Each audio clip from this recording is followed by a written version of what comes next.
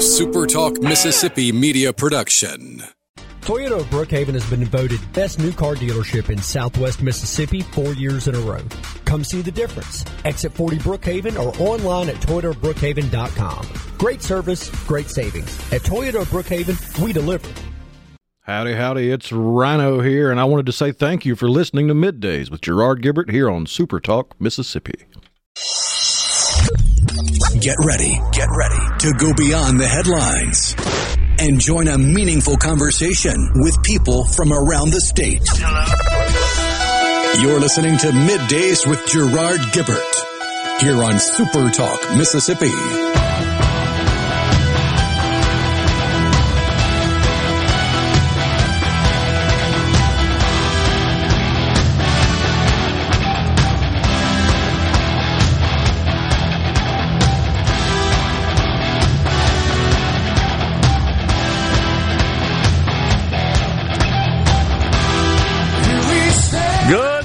Everyone, and welcome to Middays, SuperTalk Mississippi. I'm your host, Gerard Gibert, along with Rhino in the Element Well studios, guiding you through the middle of your day with facts, fodder, and fine music. Morning there, Rhino. Howdy, howdy. I presume that you were spared of the ravage of the storms that swept through the Magnolia State once again. I was spared the ravage, but I wasn't spared the rain.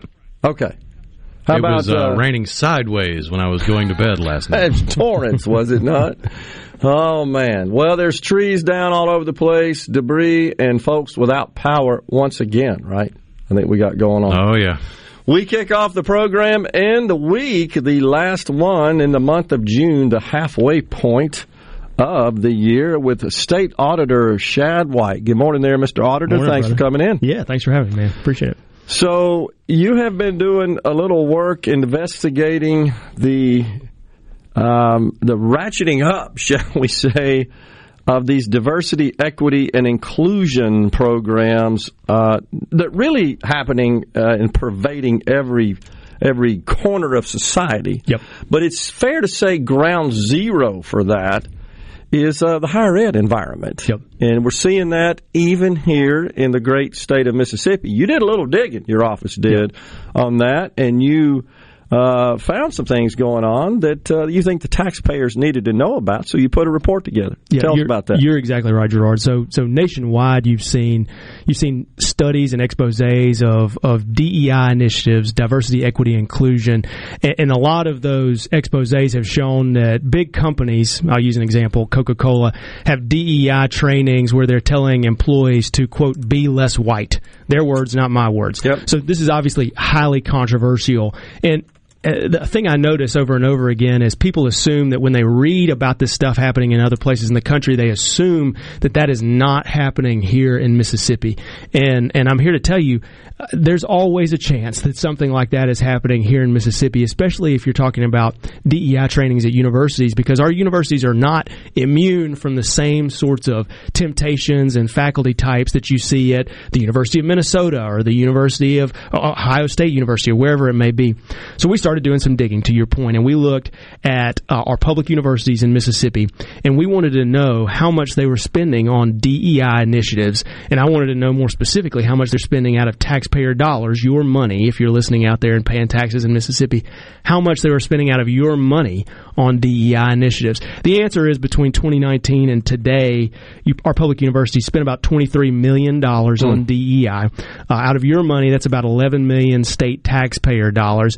And so then the follow-on question, of course, is, all right, well, what's that money going for? What are we paying for? Well, one thing that we found initially was we're definitely not paying for a ton of scholarships for kids coming from impoverished environments. You know, if the goal is to recruit and retain a diverse student body at our public universities, you would think you would want a bunch of money to go to, I don't know, call me crazy, say scholarships for kids coming from poor neighborhoods. But that's not what the money is really going for. 70% of the dollars this past year went to pay for salaries for DEI staff at public universities. And then people ask the next question, which is, what are those folks doing? What are the adults doing? What trainings are they running? What seminars are they putting on? How are they spending my money? And what are they using that money to teach to impressionable 18-year-olds who are going to our universities?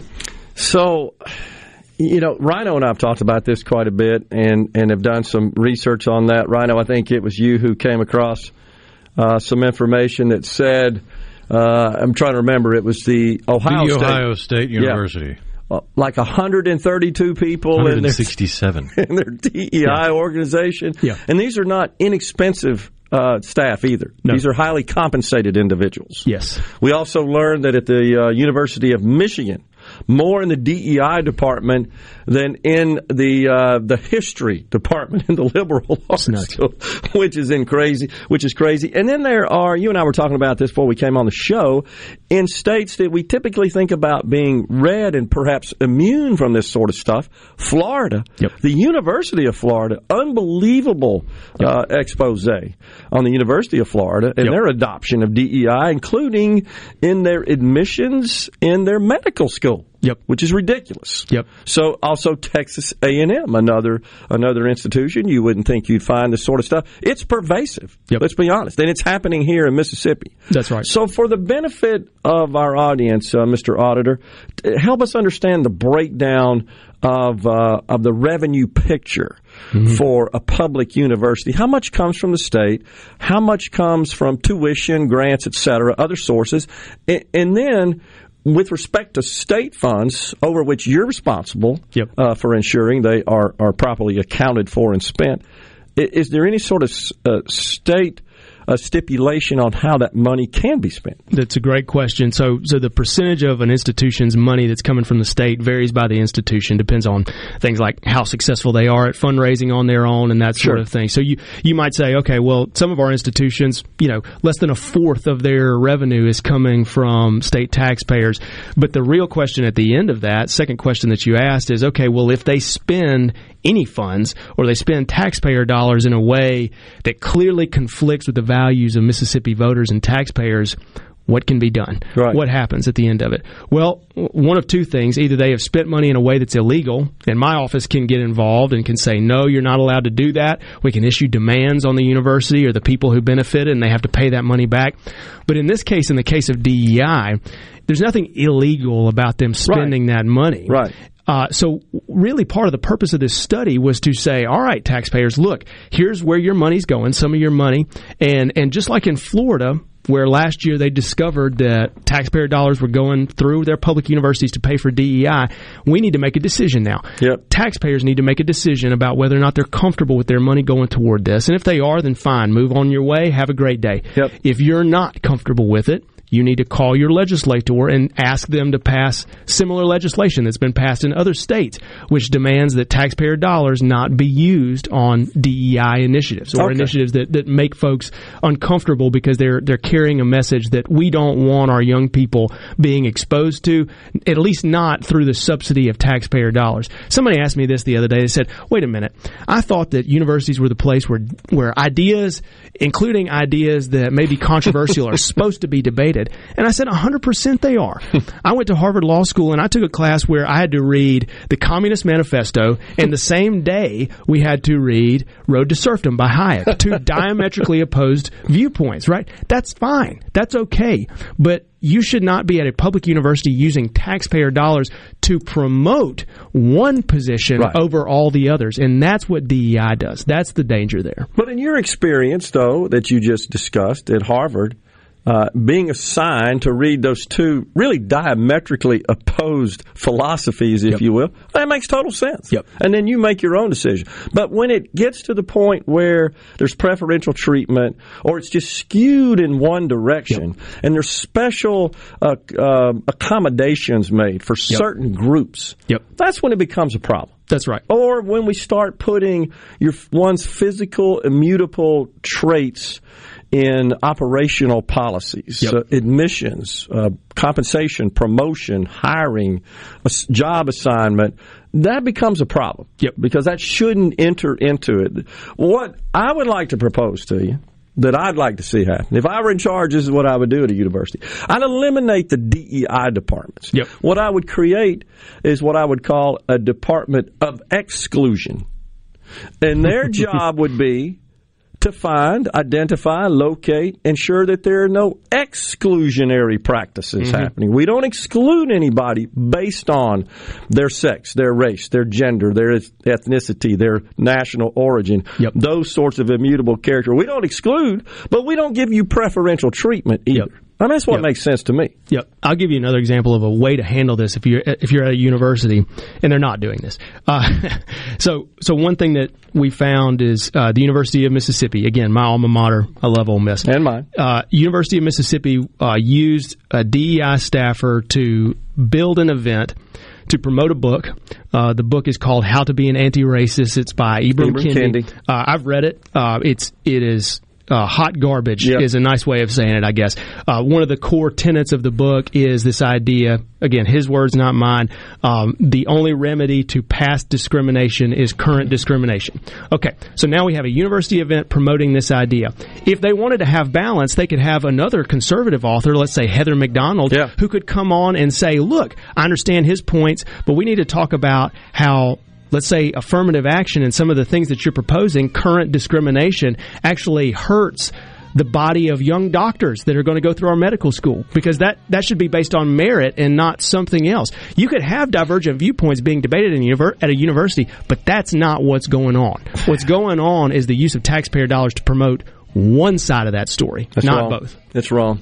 We got Auditor Shad White. You can hang around. Sure, of course. We got Auditor Shad White in the Element Wealth studios this morning. Getting pretty fired up today. Coming right back after the break.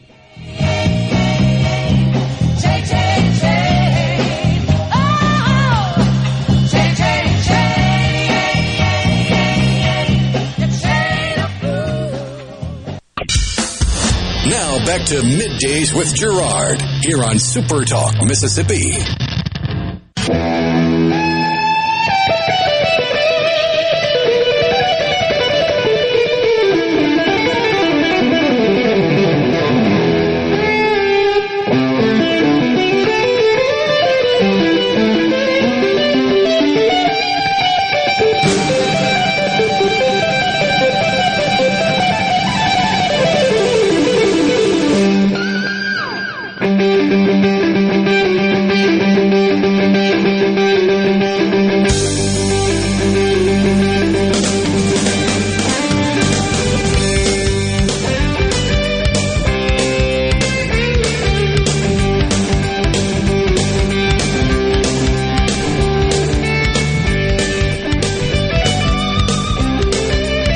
Welcome back, everyone. We've got Auditor Shad White in the Element Wealth studio. So you were talking about Coca-Cola, and I told you, and I've told the audience before, I'm actually a plaintiff in a class action lawsuit. And it's not because we're mad that they're adopting all these ESG and DEI programs. It's because that in doing so, are you abdicating your fiduciary responsibility as a company, as a board, as management, to produce maximum returns for investors? We've gotten to the point where this social justice stuff seems to trump just good old-fashioned profit.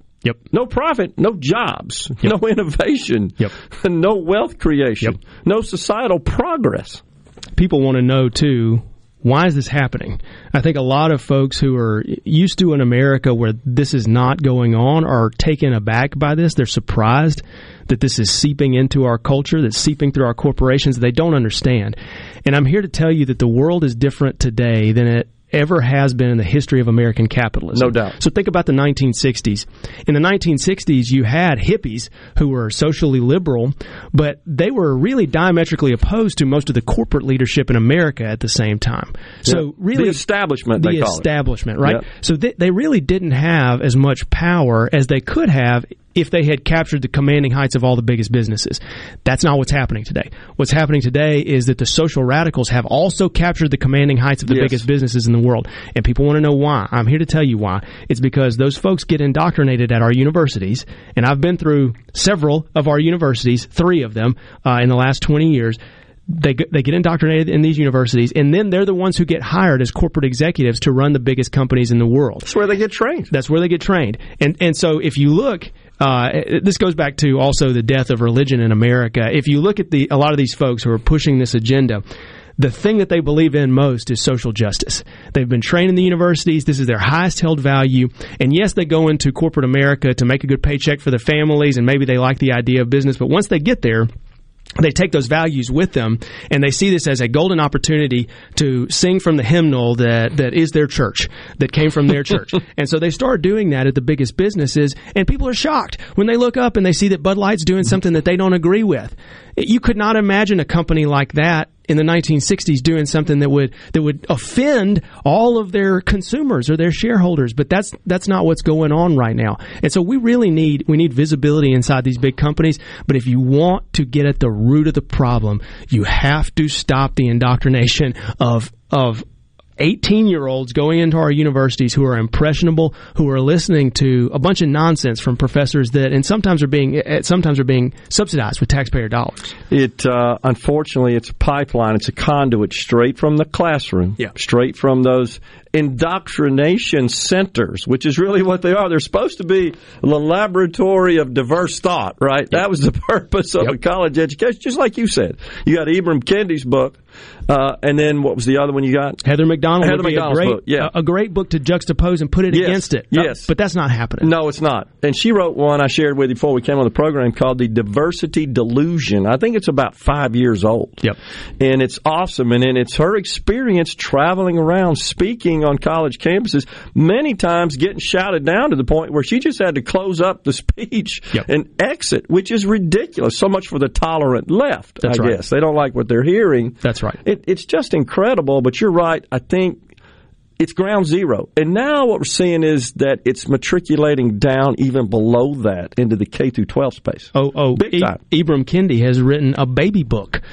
It's a version of his How to Be an Anti-Racist book. So the same book that they're promoting at this DEI event at the University of Mississippi has a version for kids, babies. And so you have to realize that the project of the left is to get into kids' heads as early as possible to make sure that they have this pipeline of people who believe what they believe because they feel morally called to promote this worldview. And what you and I know, and probably most of your listeners know, is that this worldview can destroy our country if we're not careful. It can destroy it. So we have to be willing to push back. And look, in order to push back, you are going to have to face some personal costs. So for me, I have people who are lifelong friends who will tell me they'll never be friends with me again for simply pointing out what's happening at our universities, for simply showing them the dollars and cents of how much is going to DEI. But the point for me is that I have 3 kids. I would love for those 3 kids to go to a university here in Mississippi, but I have to do everything in my power while I'm in a position of influence to stop those universities from breaking under the weight of their own agendas. That's the goal. That's the big picture goal. And that, to me, those 3 kids, those kids are far more important to me than any other relationships that I will burn in the process, or anybody that I'll make mad politically, or anybody who gets uncomfortable with me just pointing out the facts. That's not the priority. The priority has to be about the future and the kind of state we're going to leave.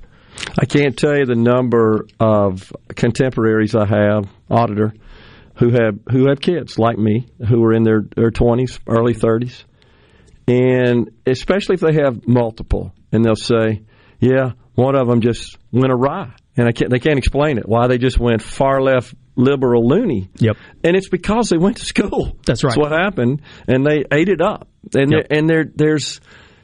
the left says, oh, no, we're not grooming. But grooming doesn't necessarily just exclusively apply to grooming some sort of sexual orientation or acceptance of sexual deviancy, honestly. It also means grooming to buy into this whole idea of putting diversity, if you will, and these physical traits above merit. Yep. That's a grooming as well that's going on. That's right. The framework that they use is oppressor-oppressed. Yes. They want to teach young people that they need to think about the world in terms of oppressors and oppressed, and to always try to find the oppressed person. That's right. And the better you are at finding somebody who's being oppressed, the better you are at this game, and the smarter you are, and the more compassionate you are.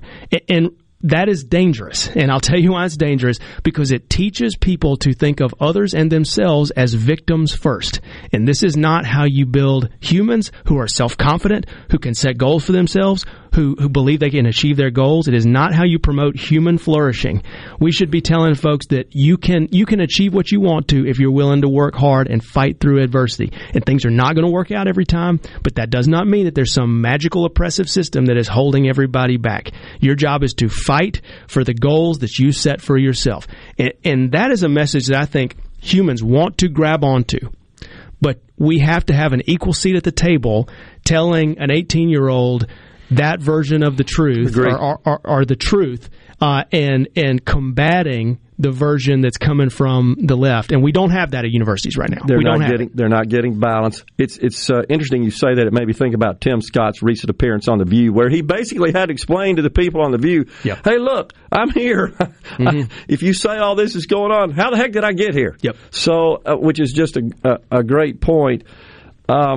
It's a grievance industry is what I call it. It seems like it. And it's a shakedown to a great extent. It has given rise to just a giant complex of consulting organizations, all of whom come calling. Highly compensated people, by the way, that are doing this sort of stuff. And what they're peddling is, as you said, hot garbage.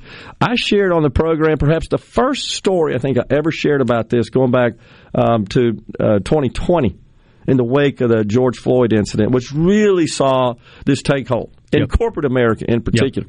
So Sandia Labs, wanted to share this with you. Sandia National Laboratories, this is the contractor that builds the U.S. nuclear weapon arsenal. So I'm already terrified where the story is going. They take all their people off-site, their management team off-site, for a week of so-called DEI training. This is back in 2020. And the participants were told that the roots of white male culture consist of rugged individualism, a can-do attitude, hard work, and striving towards success. They are, in fact, the consultants teach, devastating to women and people of color. Gosh. So striving towards success, and you're building nuclear weapons? Help me with that one. Well, think about if you're a woman who is a manager at that company, you just had somebody tell you that taking ownership of your life and showing up on time and working hard is a dude thing. How insulting is that? Crazy. It's insulting to the very people that they claim to be wanting to help. And that's the crazy thing here, is that this ideology is dangerous, and as long as we can have a debate about it, we're going to win. We just need an even playing field. We need folks who are willing to step up and talk about this and debate folks head on the other side, and that's how you win. That's how you win the hearts and minds of people who are growing up right now. The idea is to give the students all the ideas from the spectrum of ideas, and then let them discern and decide. That's how you learn how to critically think. Bingo. If you can hang, we'll talk some more. We got Auditor Shad White in the Element Well studio.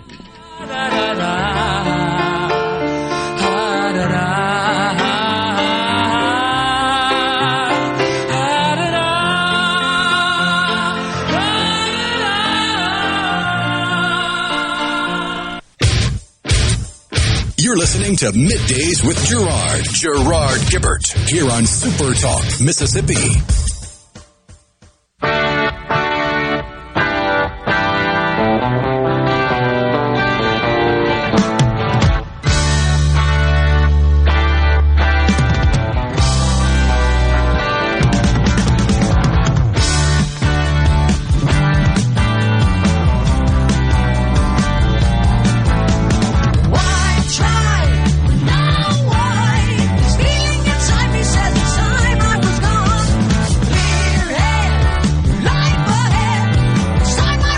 Back in the Element Well studios with Auditor Shad White. So I share this with you.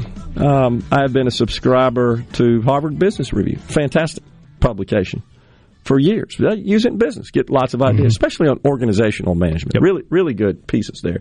And a lot of people would be surprised, I think, and you're a graduate there, or alumnus, that especially in the B school, it's all not left-wing wackos over there. Yeah, correct. Quite a few aren't. I went to the law school a little bit further left than the B school, but the B school, right. Yeah. Mm-hmm. And most of the content comes from the B school professors. It's excellent. So they also do podcast. I wouldn't call it a podcast, but really it's just recorded interviews with various corporate figures. So I got interested in one that was recorded with Ed Bastian, the CEO of Delta. Delta at the time was my largest customer. I said, this ought to be good. I want to hear we never got to meet the CEO. We dealt with the IT teams. And I'm listening and enjoying it. And about 5 minutes into it, he makes the statement that the only reason he attained that level in this big corporation was because he's a white male. And at that point, I pretty much turned it off. I mean, I'm so disappointed to hear that. Well, gee, Mr. Bastian, do you not think it maybe had a little bit to do with your qualifications, your resume, your experience, your capabilities? He doesn't believe that, because if he believed that, he would voluntarily step down the moment he realized that, and he would give it to somebody else. But he believes that he's the best person to run the company. Of course. And that's why he kept his job. Of course. So, and that's fine. So who cares? That's at the end of the day, why are we so wrapped up in Gordian knots over this? I mean, we shouldn't be, honestly. And, it's important for society to continue to promote merit. You and I were talking about this. Vivek Ramaswamy is actually a friend of my wife's. He's running for president right now. He's talked a lot about returning to a culture where we value merit. And the reason that's important, I can't even believe you have to say this out loud, but the reason that's important is if you want the best doctors, if you want the best airline pilots, if you want the best nuclear engineers handling nuclear material, you need to promote on merit. Period. And that's the end of it. All of that adds up collectively to the best outcomes for society. Absolutely. That's where innovation comes from. That's where the quality of life improves when we put people that are the most qualified in positions to make a value contribution. When the Chinese see us debating DEI, they laugh. And they laugh all the way to the bank, because they know their economy is going to be better, because they're not concerned with that. They know their military is going to be stronger, because they're not concerned with that. They're laughing all the way to the bank when they see us do stuff like this. And so that's why it's important for us to be assertive in making sure that people understand how bad this stuff is, and to be assertive in framing up an argument that counters it. And the thing that worries me a lot when I talk to other folks who agree with us, so I'll just say, folks who vote in the Republican primary in Mississippi, those are folks who generally, I would think, agree with us, Gerard, but I talk to a lot of them, and a lot of them, they'll say stuff like, well, this just isn't the biggest deal in the world, and it's not happening in Mississippi, and this really isn't changing our society all that much, and you just don't need to pay that much attention to this kind of stuff. Read. It's not true. Open the newspaper. Read about what's going on at these big companies, at these universities. Read about what it's doing to the core institutions of our society, and then come back and tell me if you think it's not that big of a deal. And I have, there are people that listen to our show. And text us that work for some of these big companies, and we have a lot of people in Mississippi, because we don't have a lot of big corporate headquarters here, but we have a lot of people who work for those companies that reside in Mississippi, and they share some of that stuff. So I saw a report recently that I hope I get this right, but in the K through 12, amongst that age group, that in this country, the most coveted job is to be a YouTube vlogger. Seriously, that ranks at the top. Disturbing. In China, it's, I don't know, an engineer or something, something useful to society. And I'm not saying vlogging's not useful, but everybody can't be a vlogger. Right. The interesting thing here is that kids have always wanted sort of unobtainable, maybe frivolous things. Like for us growing up, it was being an NFL player, right? Like that was 100% what every little boy wanted to do. Everybody wanted to be a quarterback or a running back or a wide receiver. And of course, none of us achieved that dream. I'm thinking back about my elementary school class. None of us made the NFL. And that's okay to have those kinds of wild and crazy dreams when you're young. But it shows you that young kids are impressionable. No doubt. And so the things that they're being taught in the K-12 system and in college are going to shape what they want to be and why they want to do that thing. And if you're telling kids that there's this horrible oppressive system that we must all strive to overturn, and then as you're engaging in your career later on, it doesn't matter what you become, you have to help us overturn this system. some of those kids are going to be interested in corporate finance, and they're going to be interested in corporate management, and they're going to go on to big businesses, and then you have a problem. And then you have a problem because they've been indoctrinated in this belief, and now they're running the biggest business in the world, and now they have the capital that those businesses hold at their disposal, and that is dangerous. And I'll just tell you, it's dangerous for the businesses themselves because eventually consumers wake up and push back. I remember two different things. I remember a few years ago, when NFL players started kneeling before the national anthem, I found this truly offensive. As the grandson of two veterans, as somebody who serves in the Mississippi National Guard, I did not think that this was appropriate to do, and I thought that this should be a moment that we're standing unified when the national anthem happened. And people started talking about boycotting the NFL, and that lasted about 3 seconds, and then it went nowhere, right? Yeah. You're seeing things change, though, because now when Bud Light does something that people find offensive or when Target does something that people find offensive, conservatives are finally realizing, hey, we have to do something, and we have to be unified, and we have to stand up and say something. And even if you get called mean names on Twitter, you have to be willing to stick up for your values, or you are going to be railroaded at every possible turn because the forces that you're going against are far more powerful than they were 5 and 10 and 15 years ago. That's the charge now. That's the mission for us now. Yeah, agree. So, and one thing we could do as responsible adults where we can is be a counter and just a voice of common sense at the house. The problem we have is way too many single-parent households, fatherless homes. Mississippi doesn't score very well in that category. In fact, last time I looked, we have the highest percentage of children raised in a single-parent home, highest percentage of fatherless homes. I looked at the data. It's actually come down nationwide a little bit since 2012, was where we hit the peak. Which is great. Still way too high, though. So, talk about how that impacts society. I know you've taken an interest in this, have written about it, spoken about it. It is really, really important. We know based on the social science studies of kids who grow up without an engaged father, they're 20 times more likely to go to prison. They're 9 times less likely to graduate from high school. They're 5 times more likely to be in poverty. And you're right. The last time I looked at the stats, and this moves up and down a little bit, but we had the second highest percentage of kids born into single-parent households right behind West Virginia. We're always competing with them for that last spot. And when you fast forward in a kid's life, you see all of these tragic outcomes play out. And so there are two different things that go on. One is that, they're on this path where they can succeed, but it's much more difficult to succeed at your job, finishing your education, all that sort of stuff. But they also don't get the day-to-day mentoring from their parents that teach them soft skills about how to stand up for yourself, how to set goals, how to show up on time, all the things that lead to a normal, healthy adult life. So that goes on.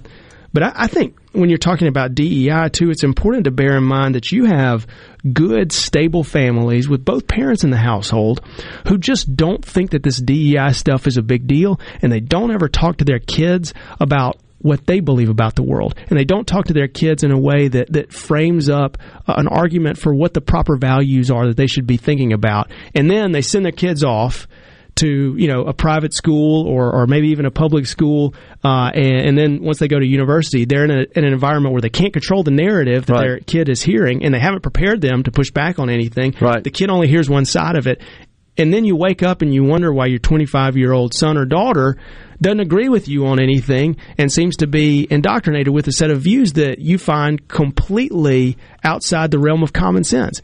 It's because we haven't done a good job of preparing ourselves as a society for teaching young people how to think about these things, how to think critically about the world around them, and the debate, to tussle through these ideas and to not accept everything that an adult is telling them. Yeah, the sad thing is, you want, of course, teach children to respect authority and have some degree of respect for those older than them, adults.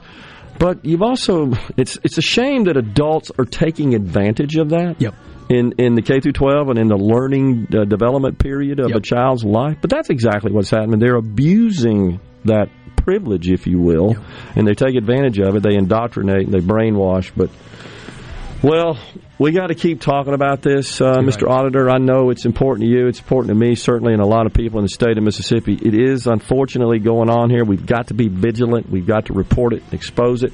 But we got to talk to our legislature about we don't want our money going to this anymore. And thank you for letting me come on and frame this up and talk to people about what's going on in Mississippi. I appreciate it. Good to see you. I'm sure we'll see you at the Shelby County Fair, right? It'll be hot. I'll be there. We got had a great talk here with State Auditor Shad White. We're coming right back with more in the Element Well studio.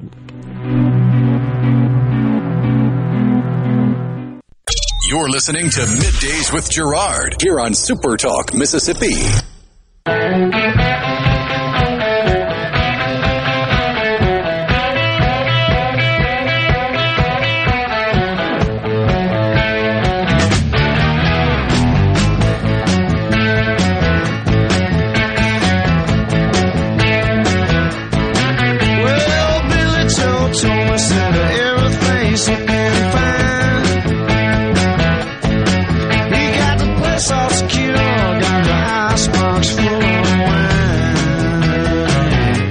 It really is upside down. Welcome back, everyone.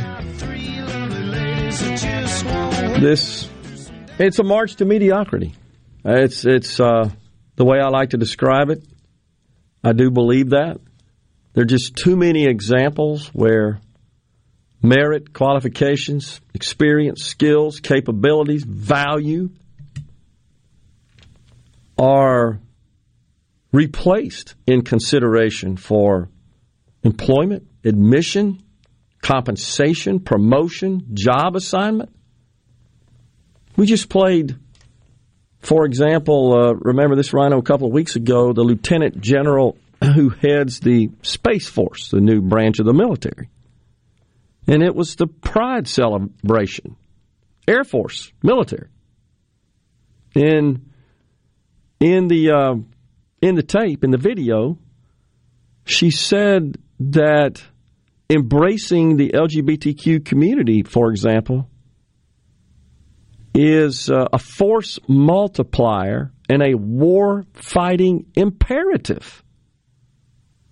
I can't connect those dots.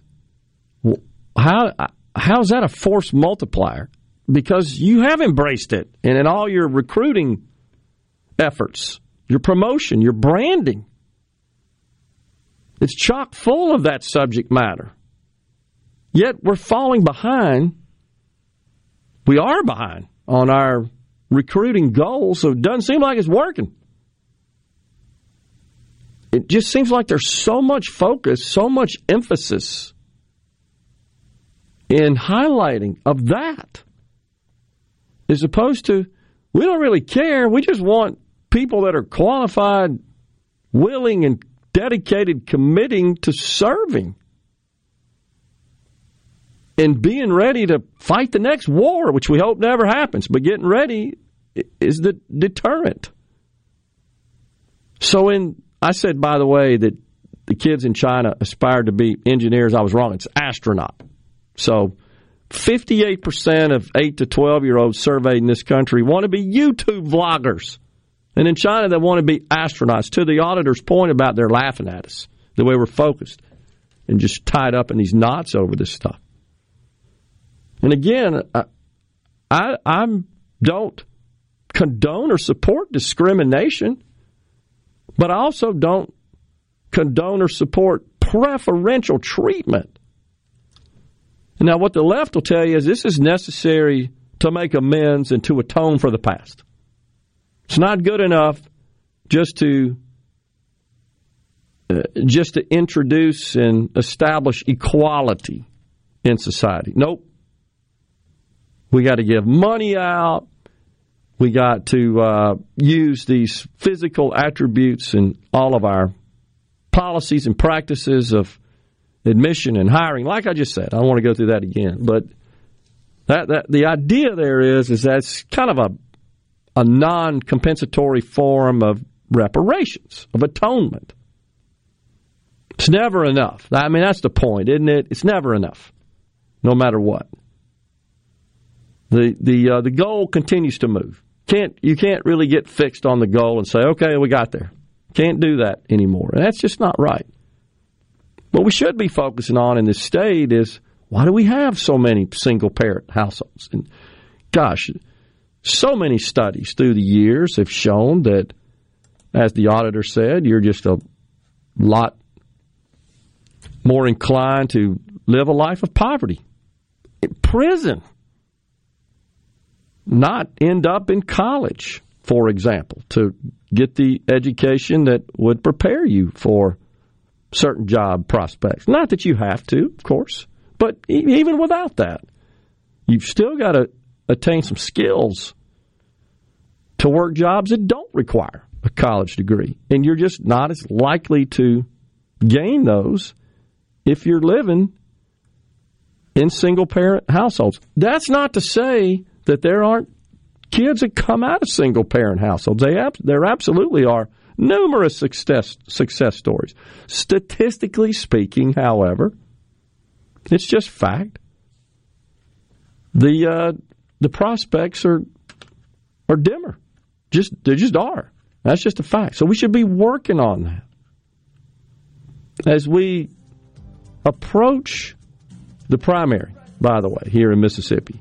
The primary on August the 8th. Coming up, 45 days, right?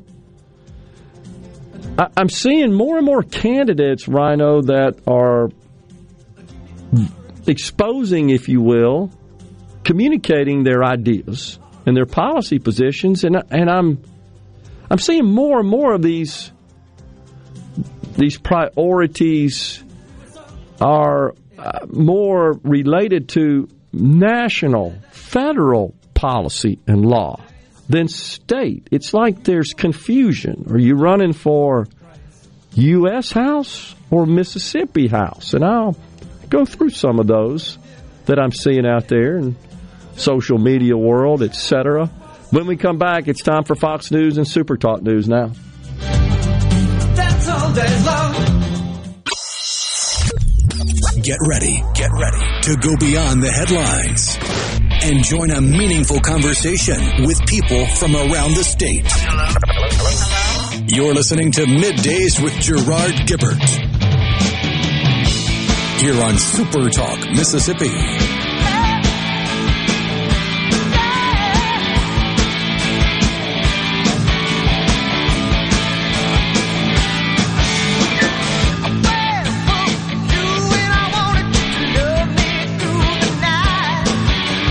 Welcome back, everyone. Hour 2 of MidDays.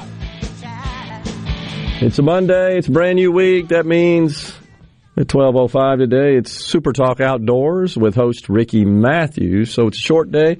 Tomorrow, where are we going to be, Rhino? Down at the Mississippi Municipal League. Which can be kind of difficult to say, so that's why they call it MML. MML, that is correct. That's where we're going to be on the coast in Biloxi. This is for their annual meeting. You'll hear local leaders from across the state as they talk about the future of the Magnolia State. So I'll be down there at the Coast Coliseum and Convention Center. Come on by and see us. Love to see you. Ran into all kinds of folks last year, first time I had hosted the show from that venue. Looking forward to that again tomorrow. Going to be a hot one this week, correct? Triple digits a couple of days, is that right? Supposedly. Wow. With a real feel of up around 110 in some places. Man, that's not fit for man or beast, is it? Makes me wonder how we survived pretty much the same exact temperatures without air conditioning. Very true. Very true. I mean, when I grew up, we didn't have any air conditioning. I think I was about in high school before we got air conditioning. Had the big old fans, the window fans. Slept to that, which just blew humid air in the bedroom. Is that back when they called air conditioning refrigeration? No, it was called air conditioning then, but there was a time when it was. And that was quite an ingenious invention, right? Wasn't that the Lennox, Mr. Lennox? I think so, was the inventor of all that stuff.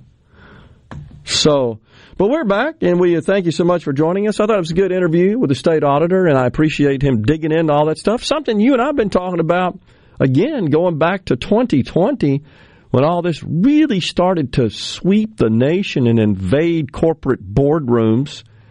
Of course, it already taken hold in the college setting, but it just intensified, really, in the wake of the George Floyd incident. So I sent you, you saw what I sent you out of the email.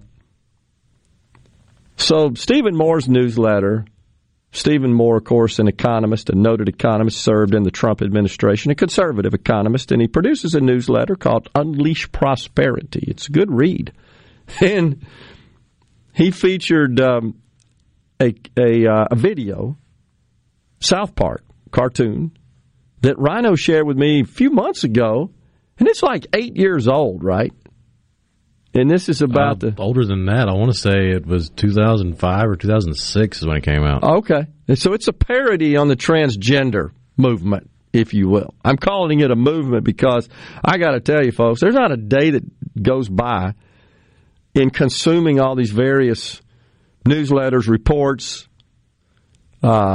newspapers that I do, news sources.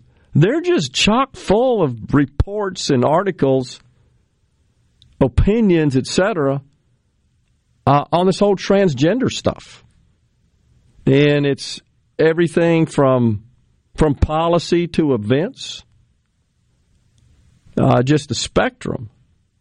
But that video is funny, but who knew back then just how that would materialize and become reality and commonplace? And it's about, I think that particular one does have the profanity bleeped out, the one I sent you. You may check it out, play it later. But it's just a guy, a child, if you will, like I would say middle school age, maybe a little younger. I think at that point in time they were still third graders. Okay. They've only been in 2 grades in the entire 20-some-odd years of South Park. All right. So elementary school, and just bust up into the girls' bathroom. What are you doing here? I'm transgender. What? Here we are, right? I mean, that was, it's unbelievable how they were able to predict that. But they did. And did the South Park people. Wow. So before we went to break, I was just talking about the elections here in Mississippi that are coming up in August, the primaries. And I've just noted that lots of candidates, I guess for political gain or denouncing lots of stuff that's going on at the federal level. Federal policy, the sweeping, that of course applies across the nation, and then some of the cultural nonsense that's also enveloping the nation. I just don't see what that has to do with running for the House of Representatives in the state of Mississippi or the Senate or even statewide office. I'd like to see the candidates truly focus on exclusively matters that are pertinent to the state of Mississippi. And unfortunately, what I'm seeing is a lot of conflation and combining of federal policy with state policy. You guys seen this out there? And so I've seen things that I don't really see as a problem.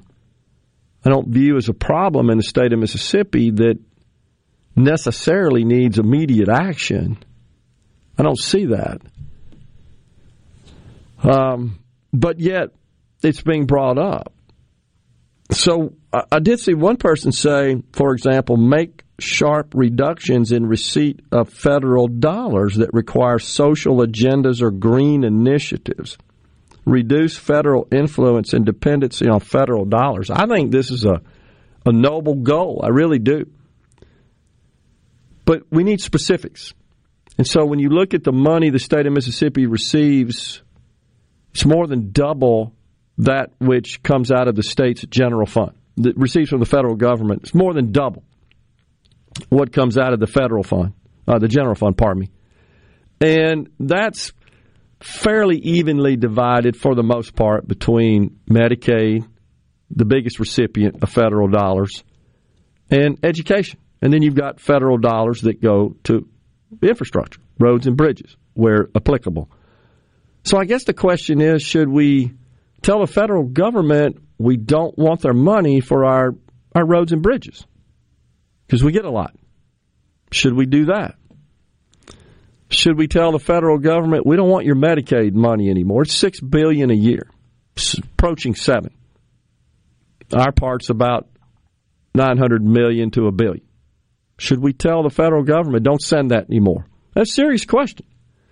And I still implore all those who are strongly opposed to expanding the coverage groups in Medicaid, so-called Medicaid expansion, are they willing to author a bill, introduce a bill that would just remove Mississippi from participating in Medicaid? If Medicaid expansion is bad, then it seems like that it's logical that Medicaid is bad. Is somebody willing to do that? It's a serious question. Medicaid expansion would bring about $1 billion of federal dollars. Just tack that on to the existing $6+ billion we receive. It would cost the state about $100 million. Strictly from a business perspective, regardless of how you feel about it philosophically, that's a pretty good return on investment. You throw in $100 million, you get $1 billion. But should we tell the federal government don't send that money? Should we tell the federal government don't send that money for education? And I agree that some of the strings attached to that are disturbing. But that means we'd have to pick the tab up. Where's that money going to come from? And then you get into the discussion of, okay, well, how can we cut expenses? Well, we just gave $250 million a year of teacher pay raises. But it's just something to think about. And then the subject of term limits, you see that a lot proposed by conservative candidates. That's kind of a staple in the conservative war chest. I have mixed feelings about that. I don't understand why we seem to elect the same people if we want term limits. Why do we keep setting them back? And then some people who are advocating for term limits are running for like their fourth term. So why don't they self-limit themselves? I'm not running. Are all these people willing to make a pledge? I'd like to see that. I will not run for more than 2 terms. Because that's typically what you see, Rhino, is the term limit proposition usually limits it to two terms. Usually is what's most people. Maybe in the U.S. House where it's 2-year terms, I've seen 3 to 4 terms as a proposal. But in the Senate, 2 terms. And then in Mississippi, both House and Senate are 4-year terms. I've seen that usually being called for a limitation of 2 terms. Are they willing to sign a pledge that says, I will not run for more than 2 terms, serve for more than 2 terms? Coming back, stay with us. Middays with Gerard Gibert. Let's do this. On SuperTalk Mississippi. Let's go. So raise your hands to heaven and pray that we'll be back together someday. Hey,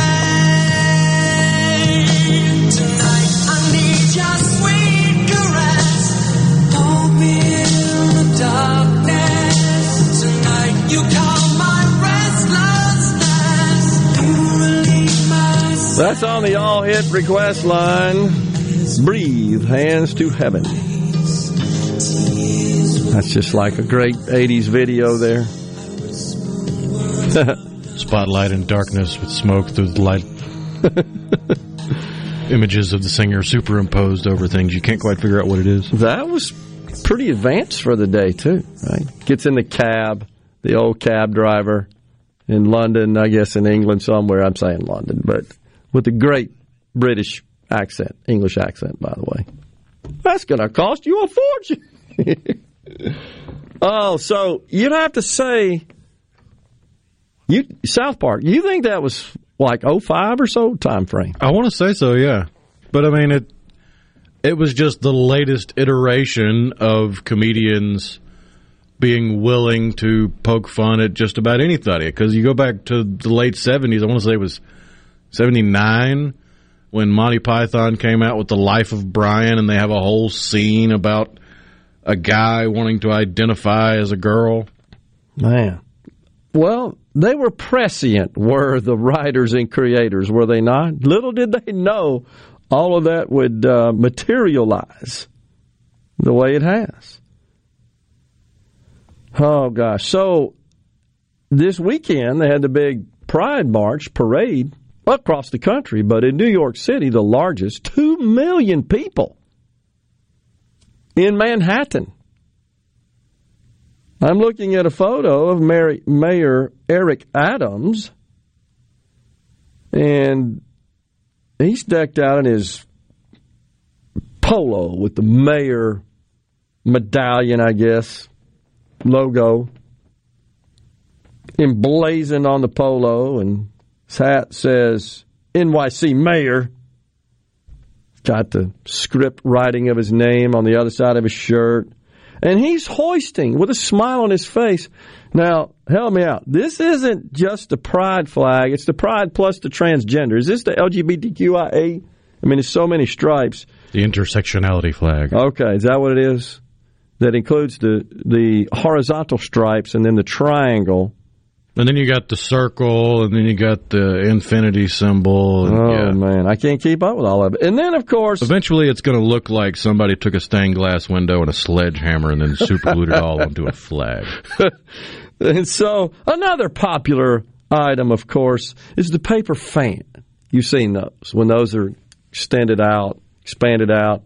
And they, of course, the individual fan components of the paper folded are done in the pride flag. And I see New York Governor Kathy Hochul. She addressed the crowd. You know, I'm fine. You want to go have a parade, okay, and you get the proper permits. I don't see how they should be blocked. I do have a problem, again, when government here, high-level government officials seem to be advocating for and promoting a single group, exclusive group. I mean, they don't do this like for heterosexual white males, do they? Is there such a parade for that? I don't think so. And I don't want one, by the way. But when these politicians come out, you know, as a badge of honor, show their support. And there's Kathy with a big smile. She spoke. I don't know. I just find that inappropriate. Just as the same as hanging the flag at the portico at the White House and having a big celebration on the White House lawn, and one of the attendees running around the place topless, bearing all. Well, so I saw some video. There was there's a Twitter account, I can't remember the name of it, that follows this stuff. They're like a videographic journalist, and they follow this sort of stuff, post it on their Twitter feed. And so it featured what looks like a late 50s, early 60s-year-old man, white man. And all he's wearing is briefs. And he's got a big old belly. He's a portly dude. And he's twerking in the middle of the street. And there are children around. Well, the first thing is, it's gross, if you want to know the truth. You want to do that in private? I don't care. That's just gross and inappropriate. That seems to me to sort of cross the line of having permission to conduct a parade. Second thing is, why are kids there? Why are people bringing kids? And I saw many kids all dressed in the various LGBTQ regalia. Small kids. Also pets. What is up with that? Why do we have to sexualize small children like that? Why do they have to be introduced to... Because these degenerates revolve their entire personality and lifestyle on their sexual preference. It's disgusting. It's reprehensible.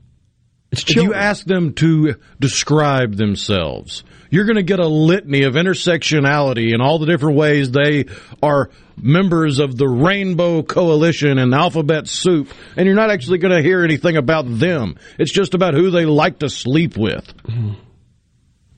Well, it's, again, I don't care, and that's just it. You keep, I'll say it again, you keep just poking us in the eye, shoving it down our throats, attempting to brainwash. The other thing that was caught, you've probably seen this on video, was a group chanting, a group of attendees, the LGBTQ people, saying, we're here, we're queer, and we're coming for your kids. Now, they say it was a joke. They say it was a joke to ridicule conservatives. So, and this is what they say. If you oppose this sort of behavior, this sort of content being exposed to young children, you're a fascist. You want to ban books and content. No, that's just common sense, dignity, decency. And they say the same thing about castration and mutilating young bodies. That's health care. In fact, also, we had the recent passing of the anniversary of the Dobbs decision. And the president, 2 days ago, he goes to Twitter, somebody does on his behalf, I commit to the American people that we're going to keep fighting to safeguard access to health care, including the right to choose, which was ripped away by an extreme Supreme Court decision. You know, sending this matter back to the states in accordance with the 10th Amendment of the Constitution. It was a bad decision from the get-go. That's extreme. This is why they want to expand the courts. They want to introduce term limits on the courts. And with the White House presidential seal at the top, underneath in this background, kind of beige background, underneath you see a quote from President Joe Biden. Together we will restore the right to choose for every woman in America, in every state in America. Oh, gee, great. Thanks there, Joe. Unbelievable. Democrats hate America. They just do. They hate it. They're responsible for most of this. They hate America. It's crazy as it is, but they have replaced individualism with collectivism, groupism, color blindness. That's racist. First, it was, we just want you to be colorblind. Let's go back to Martin Luther King. That's what he said. Content of one's character, not the color of their skin. That was his words. I guess they disagree with the doctor now, huh? Capitalism, prosperity, well, those are being replaced with socialism and fanatical, radical climate change. It's off the charts, man. It's bothersome. Where does that end? I don't know. Lots of text here on the C Spire text line, and we appreciate all the engagement. Gerard, is the South Park truly amazing that they came up with a trans episode, or could it be what you and Shad were discussing, grooming of society? Well, as Rhino points out, even going back to 79 with Monty Python, the discussion of this and the sort of pernicious spread of this has been going on for a while. I think the difference is that this kind of agenda is no longer behind the scenes. It's front and center. It's no longer veiled. It's been totally exposed. And again, what Shad and I were talking about, I think we both agree, balance is the key. We're fine with balance. It's when it's so skewed to one side that it just dominates and consumes the agenda and the discussion. We're coming right back. Half an hour left on Middays. Middays with Gerard Gibert. It is on SuperTalk Mississippi.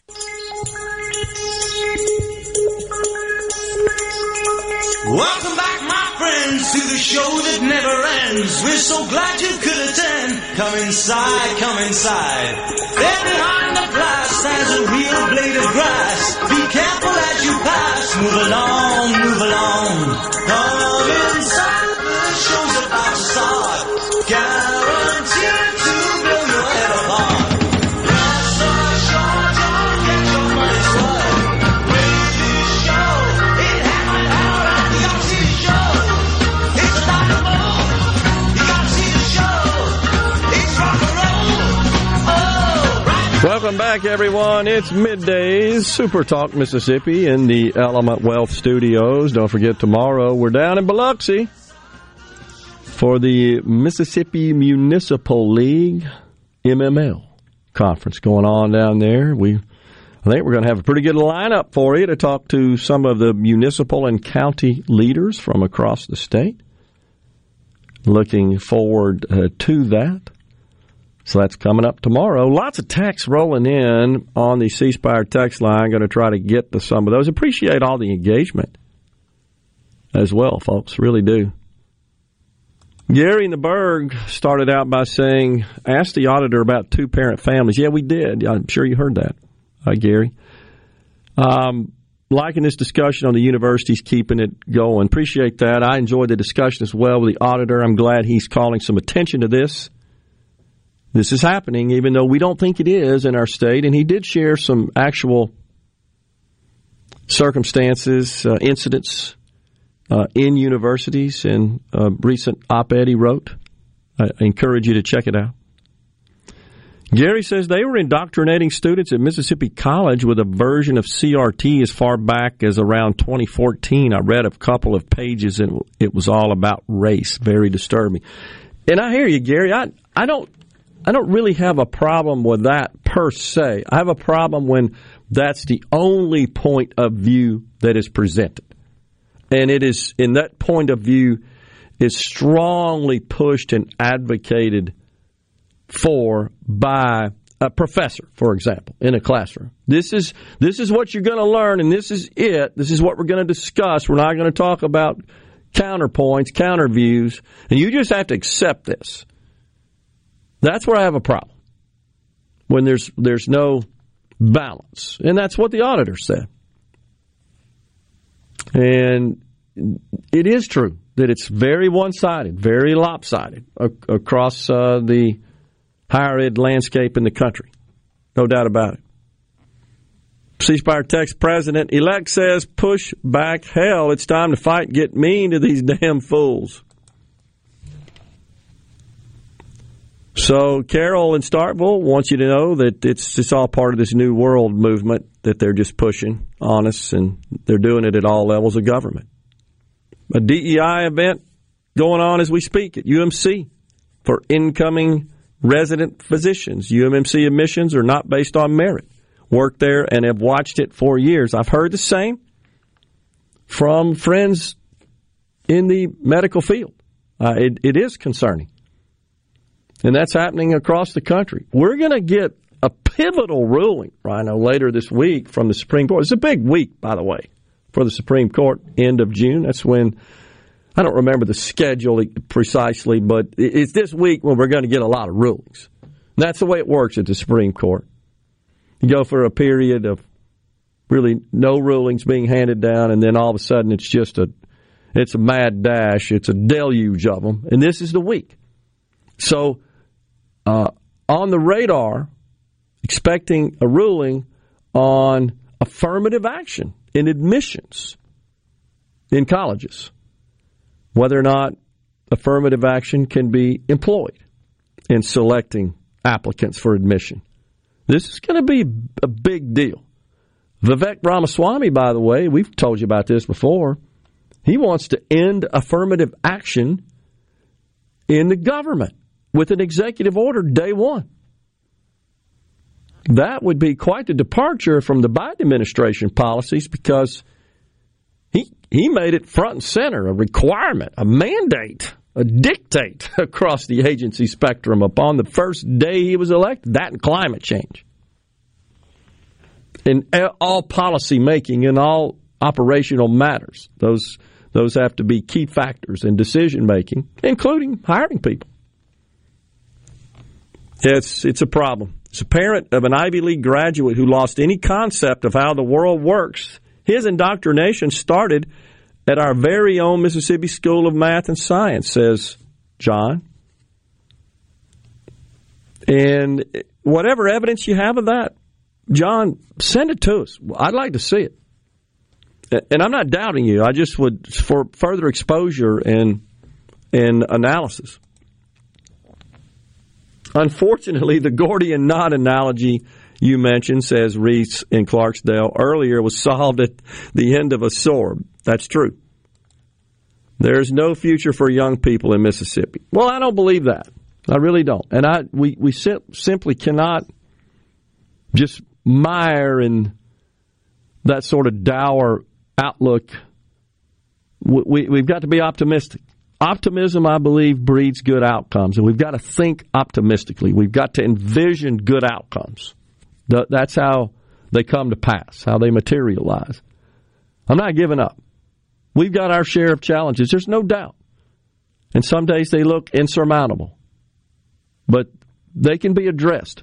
Again, I'd like to say, back to these folks running for office, you know, I understand the red meat rhetoric. I do. And people, unfortunately, Rhino, I think you would probably agree. If you don't, let me know. They sort of live vicariously through these candidates, and that they want to see, go get a pound of flesh for me. Put it on them. To a certain extent, yeah. And that's what gets attention.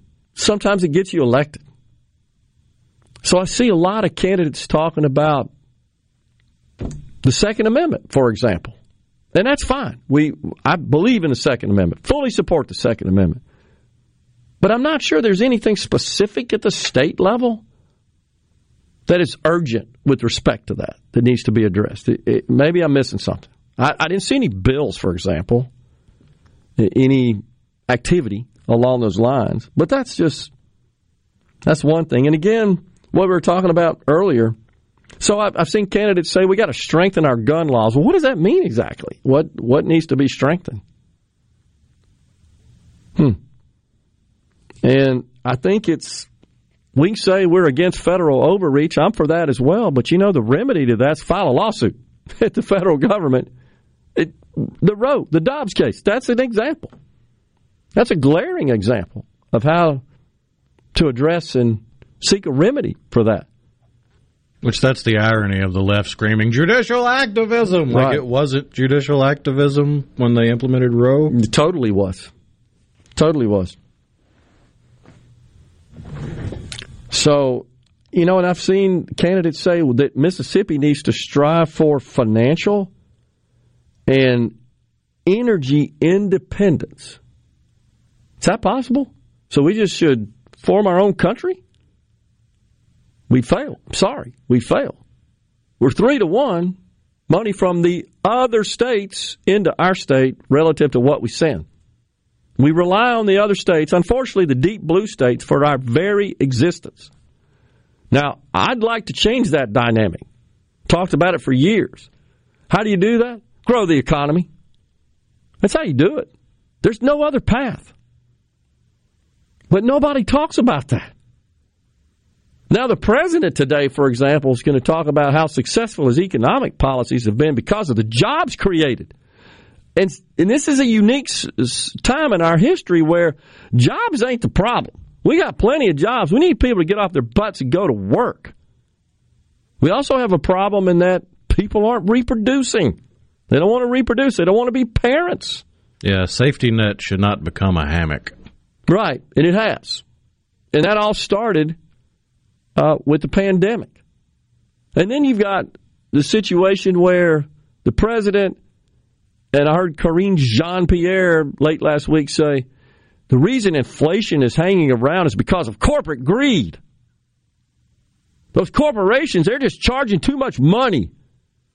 Ugh, that irritates me to no end. So what do you want to do? Step in? Yeah, you do. You want to control the price. You want to control what they sell. You want to control who they hire, what they pay them. That's what you want. Folks, that's socialism. That's the essence of socialism. That's central planning of an economy. Jeff in Forest County asked me a minute ago, what is socialism? That's it. You want to know that, Jeff? Okay. Among his other asinine ramblings. I saw it. But yeah, that's what it is. It's when a central authority determines the production, seizes the means of production, controls it, determines the amount of goods and services produced, how they get allocated, and at what price. That's socialism. I mean, why does he ask that question? Pretty much think I understand that. It's central planning. It's bureaucrats. It's Bernie Sanders and Joe Biden and Liz Warren, Chuck Schumer. They're going to tell corporations what they can charge for their goods and services. You know why the corporations keep raising their prices? Sometimes more than inflation? Because the stupid federal government showered the nation with money out of helicopters. People are buying it. That's why. Stop buying it if you don't like it. You want them to lower the prices. It's just simple. Coming back with the final segment on Middays on this Monday, and then Ricky Matthews with Super Talk Outdoors.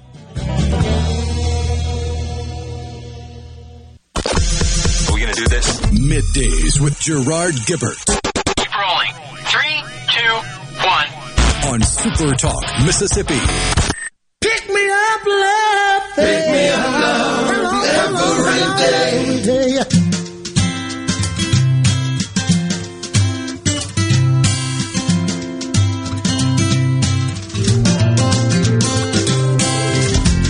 Pick me up. Back with you in the Element Wealth Studios. It's Middays on the C Spire text line. So if the problem is kids being raised in a single-parent household, and that correlates to a society without values and morals, and with our state being ranked number 1 in the country with kids being raised in fatherless homes, why is our state one of the most conservative states? Don't think there's really a relationship there between that, honestly. Don't really think there is. Let's see. Big fan of the auditor. Very disappointed in his comment about Coca-Cola at the beginning of the show. Coca-Cola never conducted DEI training. Tell employees they should be less white. Coca-Cola had a contact with a third-party vendor that provided access to thousands of training videos. That training was never utilized by the company. Once it was known that the training existed, the contract was terminated with the provider. Coca-Cola is a great company that employs hundreds of Mississippians and invests heavily in our communities. We should be careful not to fall prey to social media slander. Well, there was some information leaked from inside the company. I'll do a little research on that as well. But to suggest that Coca-Cola, and frankly, most every large corporation and even medium-sized corporation in the country, doesn't have some sort of DEI programs in place is just really not being realistic, not being honest about what's going on. Of course they do. Of course they do. And it's more to it than that. But utilizing it in their hiring practices as well, promotion, etc., job assignment. So we'll look into that, but I can tell you that there are a number of people that are investors in Coca-Cola, I among them, that are concerned about placing that ahead of profit. So we'll look into that. Let's see. Enjoyed that interview. Only way to enact change is to get folks talking about the issue, says Ben. Totally agree. Let's see.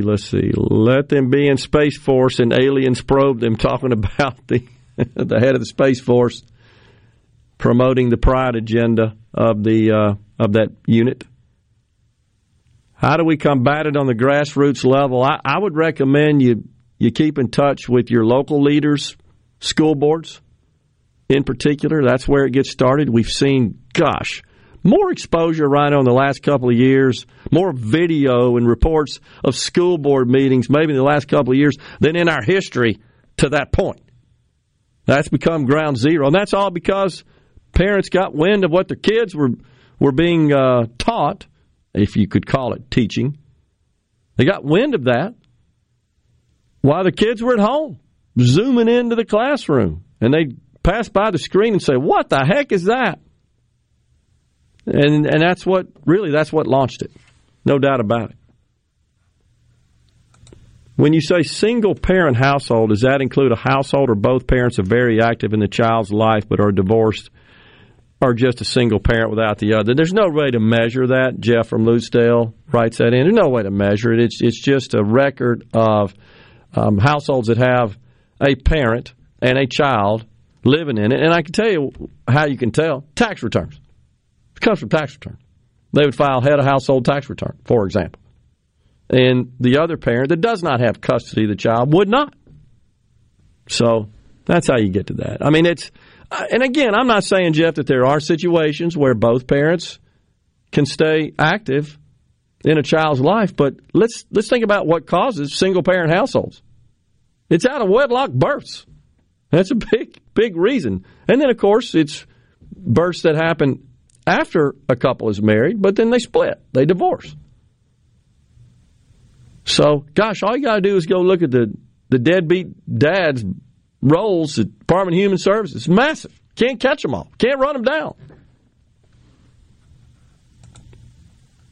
Let's see. Make sure you grab my buddy, Mayor Chip Johnson from Hernando tomorrow. I'll certainly try to do that. Appreciate you writing in. Let me know. When I agree with you on the subject, the kids are more likely to succeed in a two-parent home. There are exceptions. My wife was killed in an automobile accident when my son was 2, and I've raised him on my own as a single parent. He's now 14, straight A's, A and B honor roll, member of the choir, and I've set up a trust fund for him. So I agree with you, but there are exceptions. And I said that. I appreciate that, Steve in Gulfport, for pointing that out, but I said that. I say it every time, of course. I'm not making there are outliers in any statistical analysis. No doubt. I'm not making a broad, catch-all, 100% absolute statement when I say that. And if you remember, Steve, what we always preface it with is just statistical probabilities. And that means, in this case, less than 100%. There are no statistics that says, 100% of the time kids will come. But, I'm sorry to hear about your experience there in the loss of your wife, and kudos to you for making sure that your child gets the proper upbringing. I'm sure they're going to do great based on what you're telling us there. Man, we got so much stuff today. We couldn't get to it all. It's a 2-hour day, and I apologize for that, but it's a 2-hour day, and we had, I think, an extended interview, a necessary extended interview with State Auditor.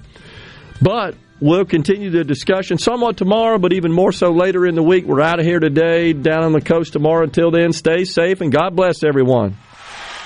A SuperTalk Mississippi Media production.